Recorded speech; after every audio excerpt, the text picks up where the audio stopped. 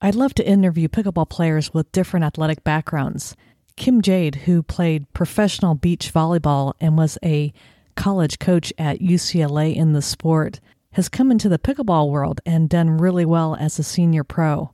What I find very interesting about the interview is she talks about some of the things that happened at the beginning of pro beach volleyball and the parallels between pickleball, but we also do talk about a great instructional aspect of the game, which is video analysis. So let's get to the intro to hear from Kim. Welcome to the Pickleball Fire podcast, where it's all about pickleball.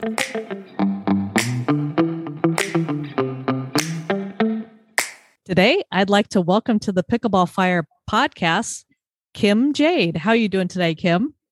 Very well, Lynn. Thank you. You have got such an interesting sports background, and there is so much I want to get to, but I do like to start off with having you tell me a little bit about your pickleball journey, how you got started, how long ago that was. So go ahead. Well, I come from a very vast sports background. I played multitude of sports since I was very little. One of them included tennis. I was trained at the Jack Kramer Club in Rancho Palos Verdes, where Tracy Austin was trained, and pickleball's favorite, Cammie McGregor. And around 12 or 13, I kind of decided that tennis was really not the sport for me. I was very hard on myself, and I seemed to perform and be a better human being on a team sport in a team sport environment.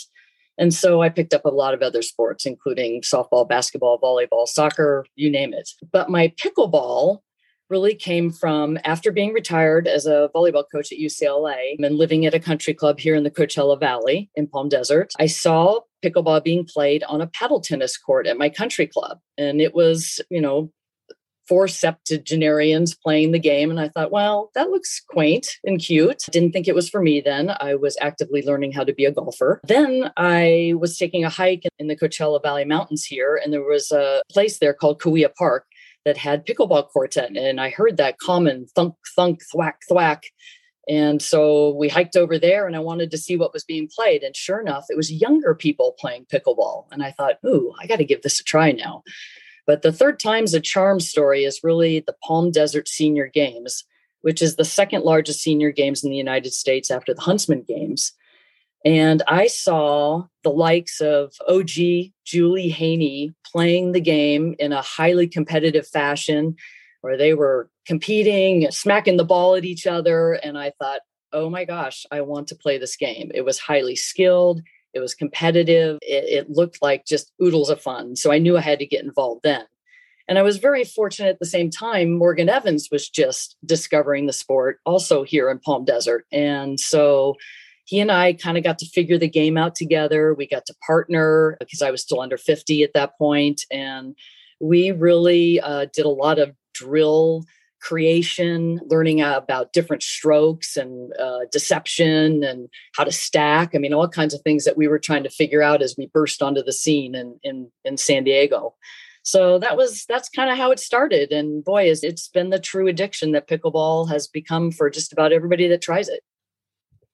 Now, I want to go back just a little bit in your sports background, because I have to say on the podcast, I do talk to a lot of people who have a very high level tennis background or just a tennis background in general. But you might actually be one of the first people I've talked to who actually have a volleyball background. And that was one of my loves growing up too, because I grew up in Southern California, played in high school. I didn't play D1. I played D3, but I had a good friend who played D1 from my high school. So tell me, was there anything from your volleyball background, or what was it from your volleyball background that was beneficial to pickleball and kind of transitioned well for you? Well, I played indoor volleyball at UCLA, but afterward I transitioned to the beach, which is much more similar to pickleball because it's a double sport primarily out on the sand.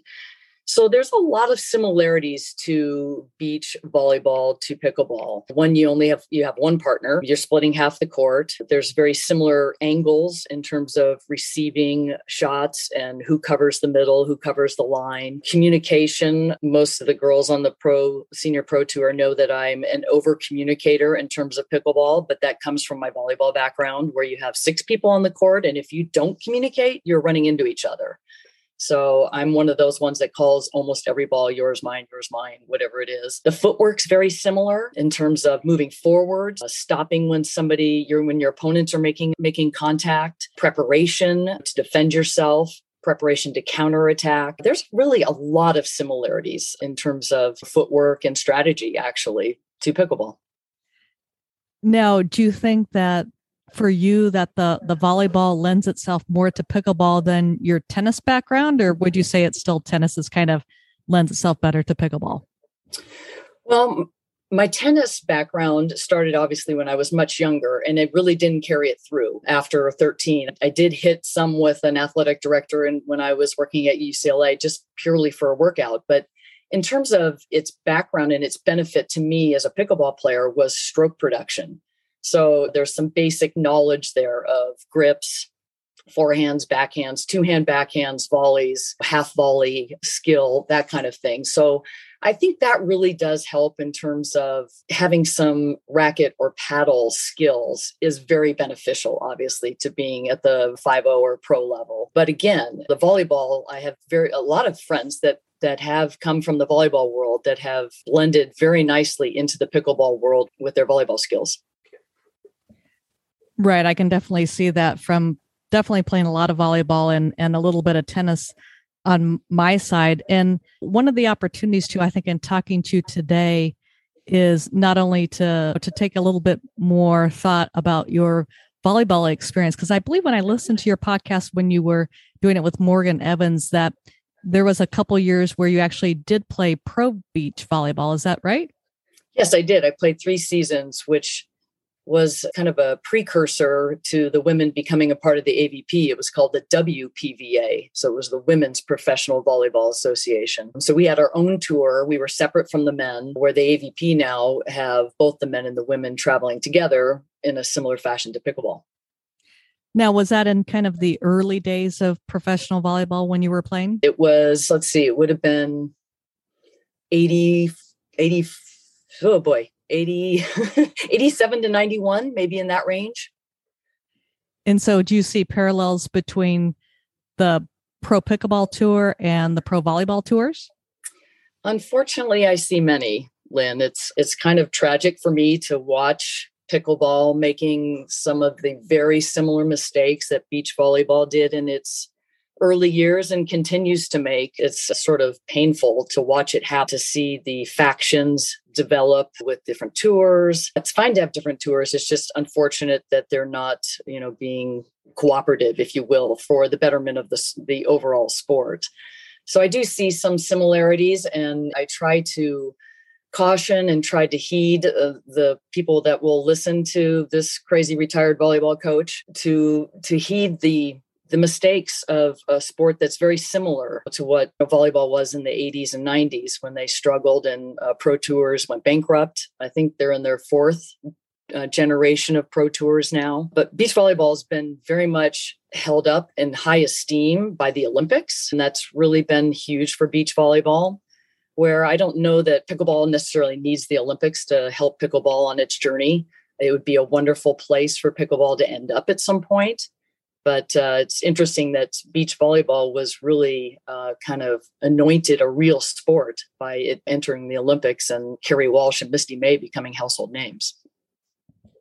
Right. Yeah, it's definitely going to be a while from talking with Pat Murphy from the IFP about getting pickleball into the Olympics, certainly. But they're headed in the right direction. But again, I think that will be a while. Now, in terms of, you've kind of seen some of the mistakes that pro volleyball tour made in getting started. What are some of the things that pickleball needs to do to really be successful at that level?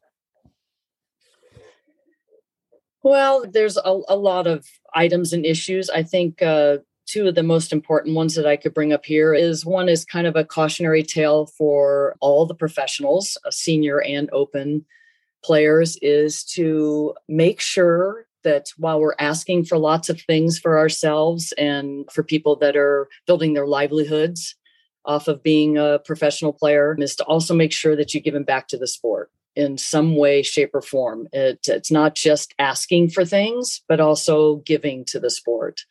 And I think that's something that can really help. It's not just how they're going to build their brand and how they're putting money in their bank account, but how they're actually helping out the growth of the sport nationally and internationally, which I think that's a really important point. The other one is right now we're in kind of an interesting economic situation for pickleball. We're seeing much larger sponsors come to the table. We're in more of an economic boom, I think, primarily because of the growth of the sport of pickleball. And COVID had a lot to do with that, which is amazing for our sport. That's a real side benefit of COVID for all of us pickleballers, is we're seeing massive growth.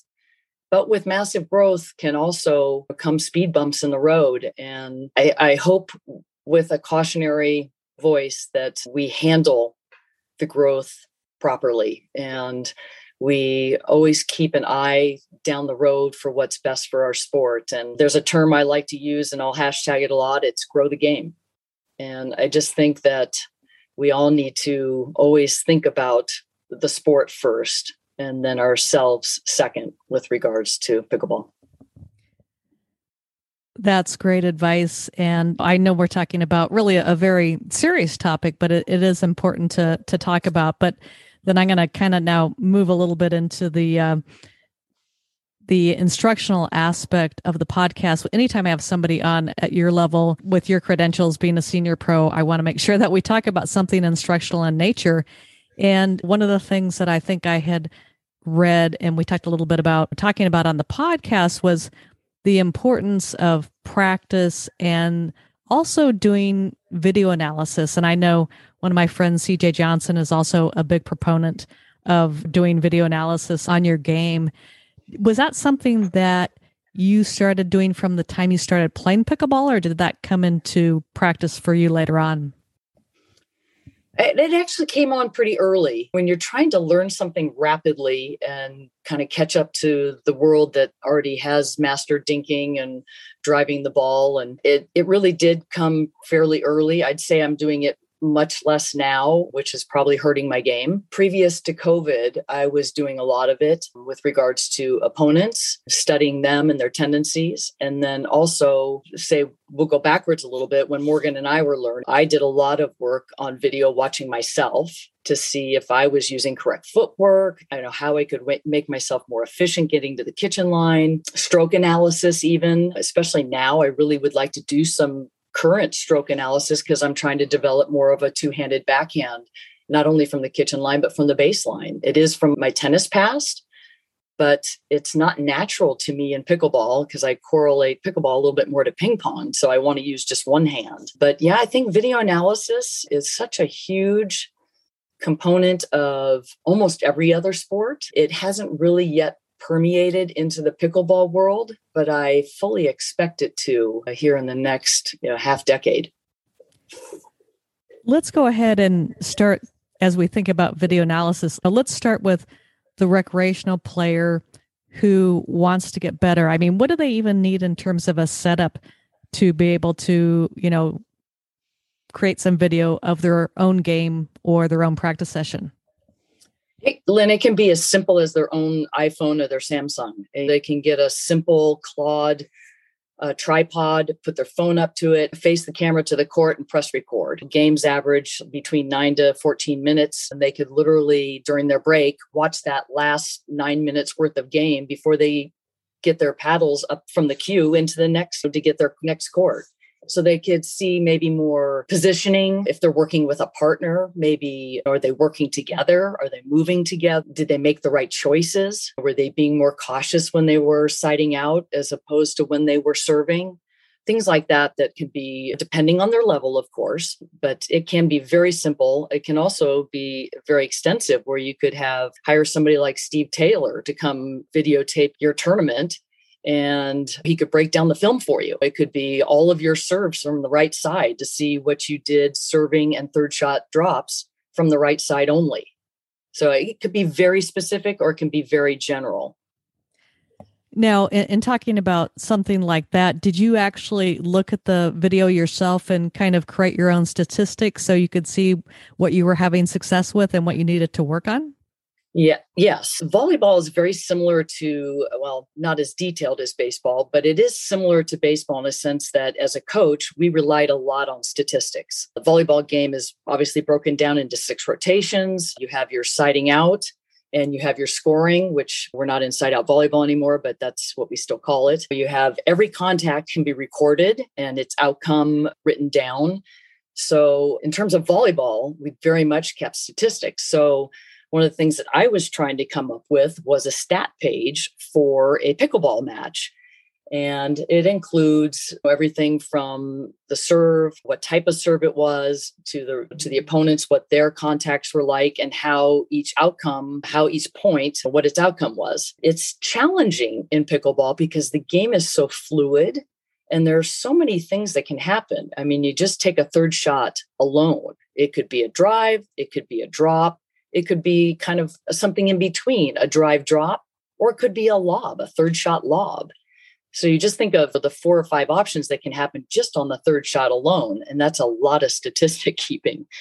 So I did find and create my own grid, especially when I was playing with Scott Burr, because we played probably 3 or 4 years worth of tournaments together.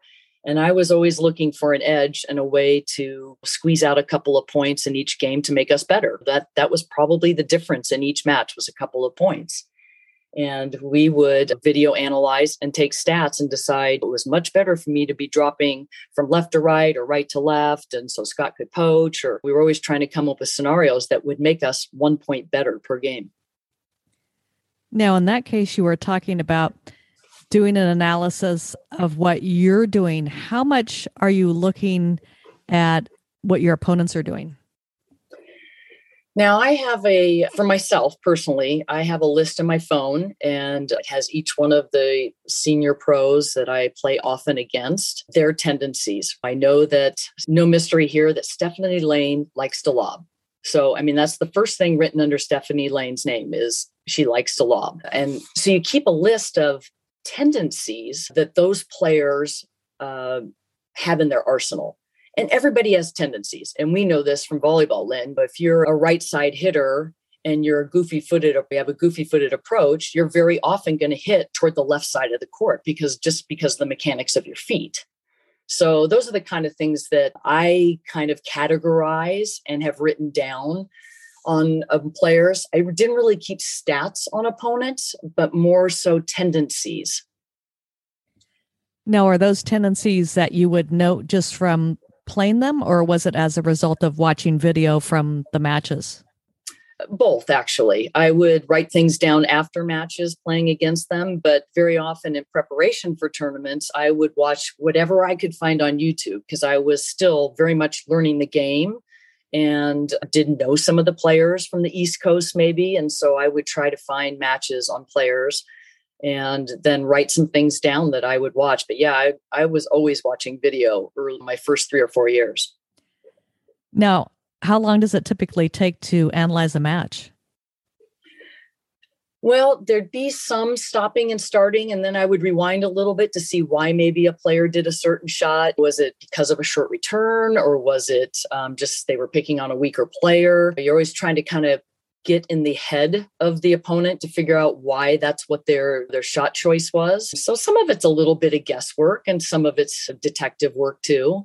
If you watch enough of Ben John's play, if he gets a mid-range shot with his left hip, he's probably going to flick that with his backhand down the line at the girl. I mean, you just kind of know that's going to happen. You've seen it happen a lot on video. So it's really about kind of categorizing and then keeping those things in the forefront of your mind as you're about to go in and play that opponent.